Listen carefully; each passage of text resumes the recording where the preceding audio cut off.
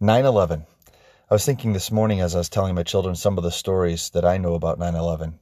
Some of the heroes, some of the people, that followed Mr. Rogers' advice that was given to him by his mom about whenever there's tragedy or difficulties in the world, look for the helpers. There's always helpers. And of course, that's a plea for all of us to be helpers when there's times of struggle. So as I think about 9/11, we all have our stories. We know where we were at. For me, I was coming home from Rochester, New York. I'd just been there. My dad had a life-saving transplant, a liver transplant at one of the 3 hospitals at the time that did live liver transplants. I was in my senior year of college. I went back there to be with family, to be with my dad, to give support. Dad made it through. And on my way back to Utah from New York, I flew from Rochester, New York, near Palmyra, where I grew up, flew out to New York City. And before I flew out to New York City, I talked to a gentleman at the Rochester airport, bonded a little bit. He was headed to New York City to see a concert. And it was 9/10/2001 when I arrived in New York City just for a brief layover, and then to head out to Utah. Our plane didn't take off, as I recall, until after midnight, so it ended up being technically the morning of 9/11. I was in New York City, just a few miles from where the Twin Towers would be attacked. I got home that morning and got a phone call from a sister-in-law calling my wife and explaining what had happened. And of course, that always makes you think of, you remember the traffic, rental cars, everything seemed to stop in America for a few days and flights didn't resume for a while. But here's what I remember. A few years later, my family and I had an opportunity to go to Shanksville, Pennsylvania, and see where the plane, Flight 93, actually crashed into the ground. Sounds horrible that they crashed into the ground, but there's also a side story. You remember that the plane was believed to be headed towards the White House, and several people on that plane banded together to see what they could do to prevent that tragedy from happening. Interesting, from ashes, from a burning plane, there's some hope that something worse didn't happen, that people gave their life to protect. I had an opportunity to go to that Shanksville with the family, as I mentioned, and before they put up I think there's a special museum there and a wall and such. I went when they had a lot of teddy bears and mementos and things that they had put in honor of the victims, or in this case, I guess the heroes that gave their life. My daughter, a few years back, went to the Pentagon and explained to me how amazing it was to see that one section of the Pentagon, which, as my son was telling me this morning, or reminding me of, it was a newer section of the Pentagon that had just been reinforced, and very few people had moved into that section yet. And so what a coincidence, if you will, that not as many lives were lost, and it was a more fortified area that allowed the burning flames and things not to go into so many of the other sections as could have happened had it been any of the other 5 parts of or the other 4 parts of the Pentagon. Of course, I've enjoyed going to the White House. That was one of the targets.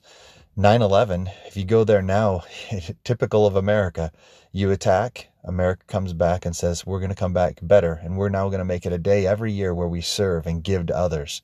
And that's what's happened over the last 20 years. Matter of fact, as I'm recording this message, my own children are serving. They're helping out rebuild bike trails in Utah. And they're trying to give back since they've been given so much. What an opportunity. If you go to the Twin Towers now, they're actually built, I believe, 1,776 feet is one of them, in honor of the founding of America.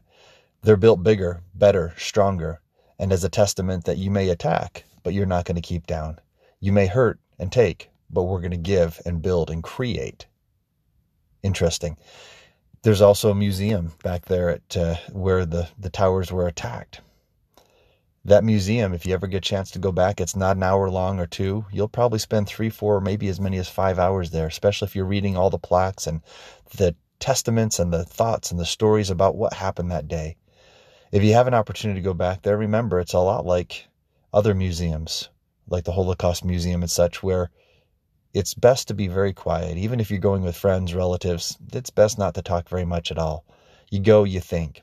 One of my most profound memories of the museum, the 9/11 museum in New York City, is this. There's a fire truck there. Part of it looks completely burned out, looks old, wrecked, and part of it looks almost brand new. And it's from a fire station or a fire company that actually went there to help out. It was their founding, it was the anniversary of their founding of this fire department in New York City. They were founded on 9/11. And it just so happened that one group was the night shift was getting off, the day shift was coming on when the towers were attacked. So they had double their normal numbers. If it happened at 11 a.m. or if it happened at 3 a.m., 5 p.m., any other part of the day except for that key part where the night shift and the day shift were crossing, they wouldn't have had their whole team there, their whole group, and many of them perished. And there's a fire truck there as a reminder, a full-fledged fire truck in this museum.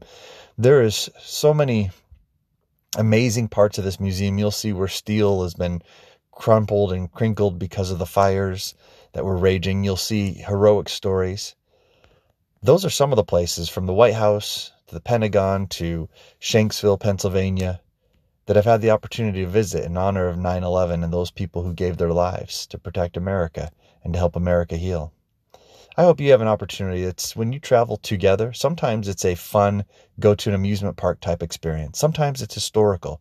Perhaps you're going to see battle sites of World War II or the Civil War in Gettysburg or something like that. Other times you're going to spaces and places that are more contemplative. They cause you to stop and to think about your humanity and what you're doing to help change the world. I hope today on 9/11, I hope throughout your life, you're going to places that change you, that redefine you and help you to become better. Good luck creating your heroic journey. Bon voyage.